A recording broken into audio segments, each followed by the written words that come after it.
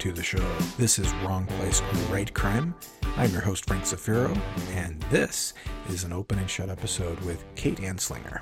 Now, I met Kate in Dallas at BoucherCon in 2019. Colin Conway and I were headed over to have lunch with Eric Campbell of Down and Out Books, and we came across Kate and had a conversation and struck up a friendship, and it's been really nice talking to her about not just the craft but also the marketing angle of things. And Kate's books feature a detective with an interesting skill that she has to kind of keep secret from people, and so I'll let you discover that in the interview. I'm coming at you, as always, from Central Oregon, the headquarters of Wrong Place, Right Crime, and it is an uncharacteristically rainy day today, but rain is always good, and Wrong Place, Right Crime is proudly sponsored by Down and Out Books. Down and Out Books is a mid-sized publisher of crime fiction, most of it at the grittier, darker end of the spectrum. If you like that, then you can head over to their website to get more information. That is downandoutbooks.com. That's Down and Out Books, all spelled out, .com. Down and Out Books, take the journey with us. All right, well, let's dive straight into this interview with Kate Anslinger. Well, hey, Kate, welcome to the show. Thank you for having me. I'm excited to be here. I think I met you for the first time at BoucherCon in Dallas last year. Am I remembering that right? Yes, you are. I met you and your sidekick. Well, I'm glad I'm not the sidekick. Sorry, Colin. I'm Batman, not Robin. I don't know. It depends on what we're talking about. If we're talking about business, I am most definitely the Robin in that relationship. But was that your first BoucherCon? That was my first BoucherCon, and it was the best experience ever. Did you do anything in Dallas outside of the conference itself? I did. I visited the Kennedy Museum, which was like right across. Yeah, I'm pretty sure everybody went there. I was only like 2 blocks away, so how could you not? You know, it was a pretty neat experience, but you know what amazed me was it was so much smaller than it looks like in the documentaries and the movies that portray it. It's much more of it's a small area. Oh my God, so much smaller. And fun fact, I worked at the John F. Kennedy Museum in Boston years ago, where they celebrate his life and kind of talk about the positive. So this was kind of morbid compared to what, I was used to. So It was definitely different. Yeah. Wow. Well, when we were talking, you mentioned that you were a mystery writer, which is what prompted me wanting to get you on the show eventually here. So let's just dive straight into that. Your main series that's a mystery series is the Grace McKenna series, and she's a police detective, correct? Correct. Tell me about Grace. Who is she exactly? Because she has sort of an interesting skill that I'm sure a lot of detectives would love to have. Unfortunately, it can't be trained. Yes. So Grace was born with what her mother always called a gift. When she looks into a criminal's eyes, she can see pieces of the crimes that they've committed. So she'll see visions of, whether it's the victim's face or tools that were used in the murder or incident. And she's a detective. She kind of always followed that path because this was, something that could help her. But, she doesn't want people to think she's crazy. So she doesn't tell anybody she works with, obviously, that she has this gift. And in all 3 of the books, she has a different case that she's kind of stumbled upon due to her gift, and she has to solve on her own without telling her colleagues how she knows certain things. So it's a gift, but it's also a huge challenge for her at the same time. Yeah, that's why I am really looking forward to diving into this series, because police procedurals and mysteries, there's a lot of them out there, but this is a neat wrinkle. And I'm curious to see how you handle the emotional impact or the psychological impact that seeing these things has on Grace. I mean, is it a visceral experience for her when she sees these things, or is it more clinical? So very much. So they actually started when she was 3 or 4 years old, and you'll see that in the book, where she had her first experience, and she was, out in public and came across a stranger, made eye contact, and was all of a sudden flailing on the ground because she didn't know what was going on.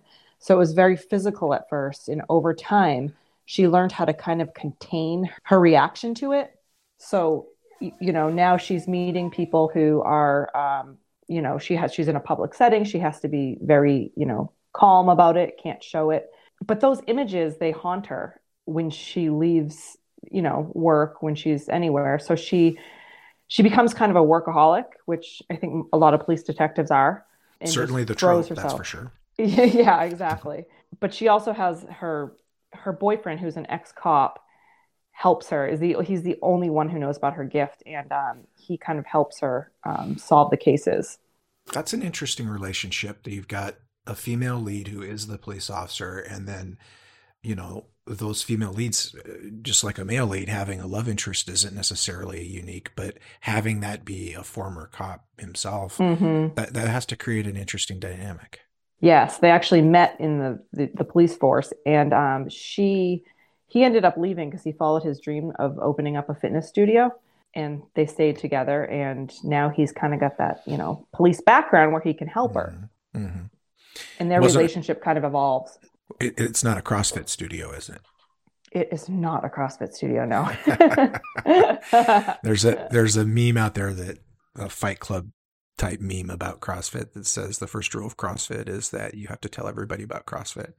Oh my God. That and being, I think it's like being a vegan too, or something. Yeah. So what's the boyfriend's name? Mark Connolly. And so he is aware of her particular talent, and he's the only one. It just seems like if she were seeing things like this, it's not like she can put that in a warrant and use it for probable cause. So she has to go find that nexus in a way that's admissible. Is that something that you address? Yes, she kind of goes, so like behind the scenes. Let me give you one example. Like, she'll travel to, wherever she finds like someone that can help her. Like, so she goes to Vermont in this last book, and anyone who's kind of connected to the person who most likely passed away, not always, that's in her vision. She goes and kind of talks to other people, in a way that is very crafty though. She can't let them know. And she's been successful at it so far, but she's found herself in a couple sticky situations.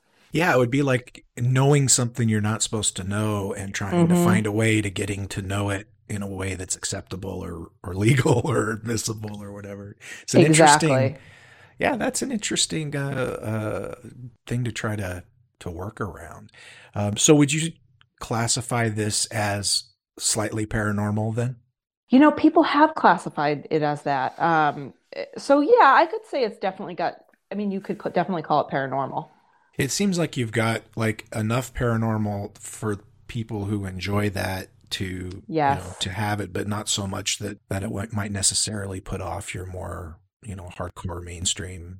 Exactly. It's funny because I'm not a paranormal reader at all. And, I came up with this idea, and then I'm like, oh my God, like, what if I lose readers who like aren't paranormal readers? But I've got quite the blend of readers. So yeah. It would appear that you're pretty active, at least prior to the quarantine here, in getting out and doing bookstore events and book club things, or at least that's featured on your site pretty prominently. Yes, I always, actually, fun fact. So Bridgeton, Mass, the town that takes place in the kind of mystery series, is actually basically modeled after the town I used to live in, which is Winthrop, Massachusetts. And it's got a lot of similarities. There's, different names, but anyone reading it that lives there will pick up on these. And so I always do signings at this one particular bookshop, and I had one scheduled, and of course that's not happening now, but yeah. Yeah, this pandemic has interrupted a lot of good things, it would seem. Mm-hmm. Yeah. In some sense, though, readership has gone up greatly. So yeah, it might be a silver lining for authors in that people do have more time to finally decide to check out this author or give this author a read, or or whatever. So as long as we're doing fun facts, here's one. You're in the Air Force, right? I was a long time ago now. So what did you do in the Air Force? What was your job? So I was a command post controller. So I worked in the command post as a communications person, basically. So anytime something major happened on base, it would go through the command post. We'd wake up the officers in the middle of the night, talk to security forces, and then write reports and send them up to headquarters Air Force. Now, people might think that that was a random reference I was making, but it really isn't, because outside of the Grace McKenna series, you have a book called Saving Jason that features a vet dealing with PTSD. When did you write that, before or after the McKenna books? That was my very first book. I wrote that in 2013 when I was pregnant with my first daughter. And I just started writing it because I had a story to tell. And it's loosely based on someone I knew while I was in the military. Loosely, I repeat. And the rest is history from there. I kind of wrote it to for my friends to read, and it ended up getting picked up by a publisher. Post-traumatic stress disorder is a pretty common thing in law enforcement as well, but certainly in military service. I once was in a class where a Medal of Honor winner was the guest speaker, and one of the things that he said was he wished they would drop the D from that. He said, it's post-traumatic stress disorder. It's not a disorder. Yeah. It's a very normal reaction to the stress. It's just post-traumatic stress. In fact, if you're not reacting to it, that's the disorder, was kind of his point. Was that your experience as well with the real and fictional part of the experience of writing that book? 100%. Yeah.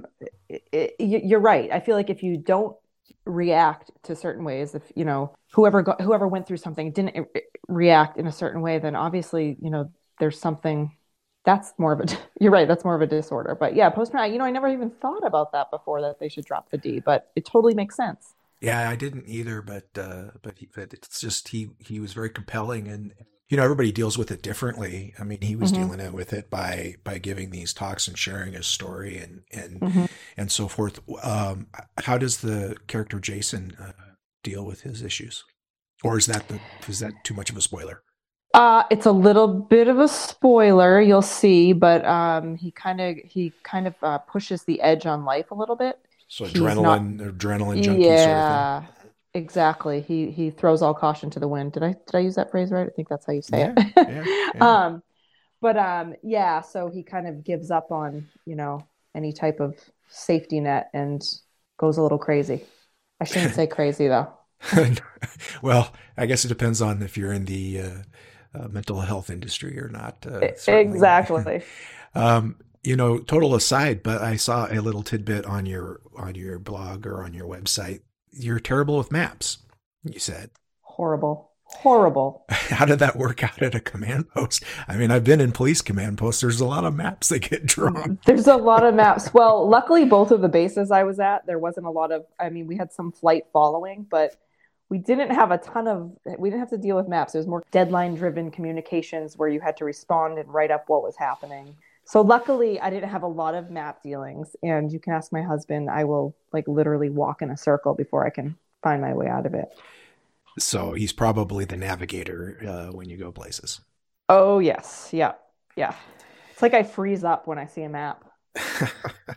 Well, we all have our obstacles to deal with.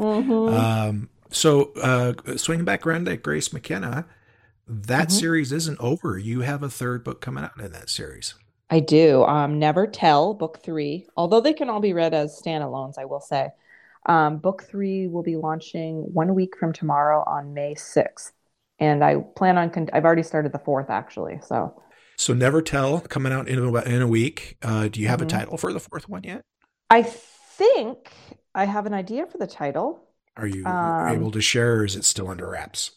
I will share, but I can't promise it's going to stay. It might change because everything tends to change as I go along through the writing process. So far, it's called The House. Very straightforward. Very simple. Yes, I like to keep them simple. Yeah, The Gift, Buried Secrets, Never Tell. You kind of have a rhythm going there. My 2 words. I like that, though. I do that. I kind of did that with my River City series, and I think it, I don't know, it almost is a little bit of a hint of branding almost or something. And I think Mm-hmm. people start to expect it and like it. Well, before we break off here, I wanted to finish with something else that's kind of an interesting tidbit you shared on one of your blogs or on your website. I don't remember where I saw it.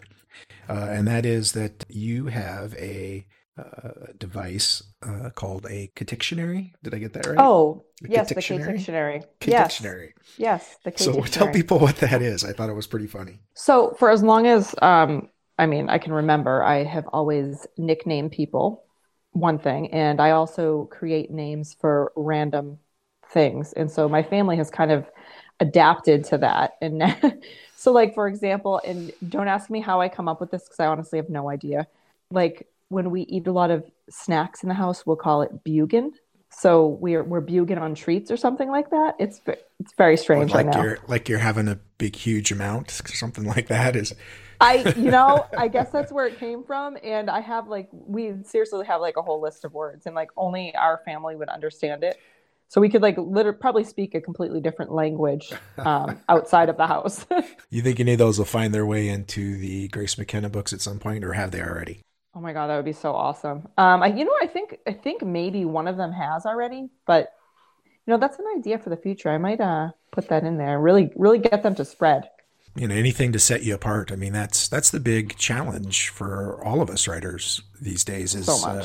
is just, being noticed, being discovered, and hopefully the work we're producing is more than enough to hook somebody once they decide to give it a nibble. But attracting the nibbler is the big challenge. What are some of the things you're doing to let readers know that you're here and you have these books, aside from coming on this world-renowned podcast? um, You so laughed. I laughed, but it's not true. I mean, this is amazing. And I think what you do for authors is amazing, helping us get the word out there. And that's one thing I love about this industry is that we're also helpful with one another. Like at that Mhm. conference, it's like, I write to you and Colin if I have a question on something, and we lean on one another. It's not really a competitive, cutthroat. We're cutthroat with getting our word out, our books out there, but we're not amongst each other, and that's why I love this industry so much. Well, you're the reason I'm now on Instagram.